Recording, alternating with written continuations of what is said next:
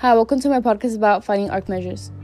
What I know about finding arc measures is that an arc is a portion of the inside of a circle. And the difference between a minor and a major arc is that a minor arc is less than 180 degrees and a major arc is greater than 180 degrees. To find the measure of an arc, you have to use measures that are already given and using what you know about the types of arcs. For example, a semicircle is 180 degrees, so if one measure on it is already given, you subtract it from 180 to find the measure.